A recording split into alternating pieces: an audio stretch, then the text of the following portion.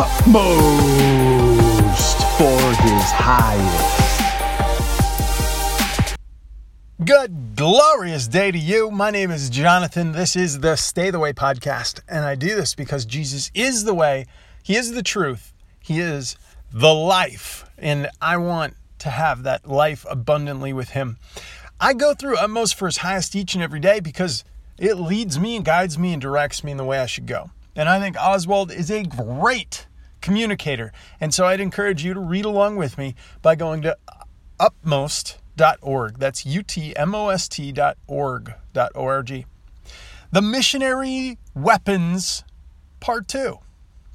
If then, the Lord and teacher, having washed your feet, you also ought to wash one another's feet.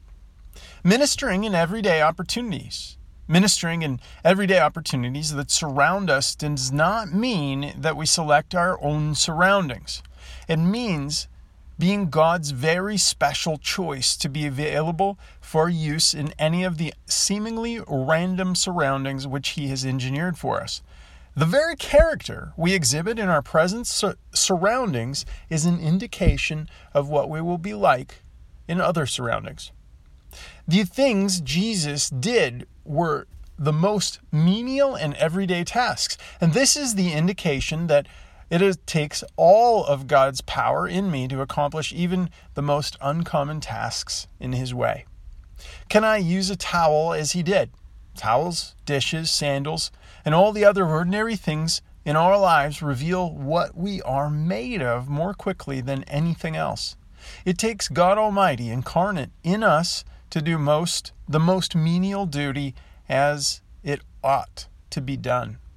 Jesus said, I have given you an example, and you should do as I have done for you. Notice the kind of people that God brings around you, and you will be humiliated once you realize that this is actually His way of revealing to you the kind of person that you have been to Him. Oh my.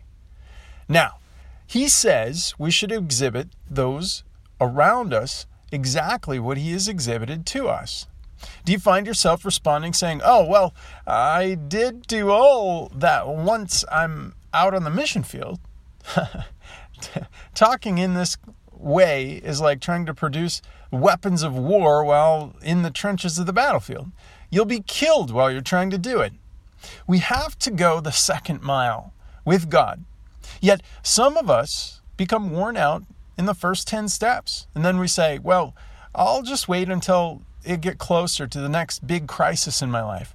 But if I do not steadily minister in everyday opportunities, we will do nothing when the crisis comes.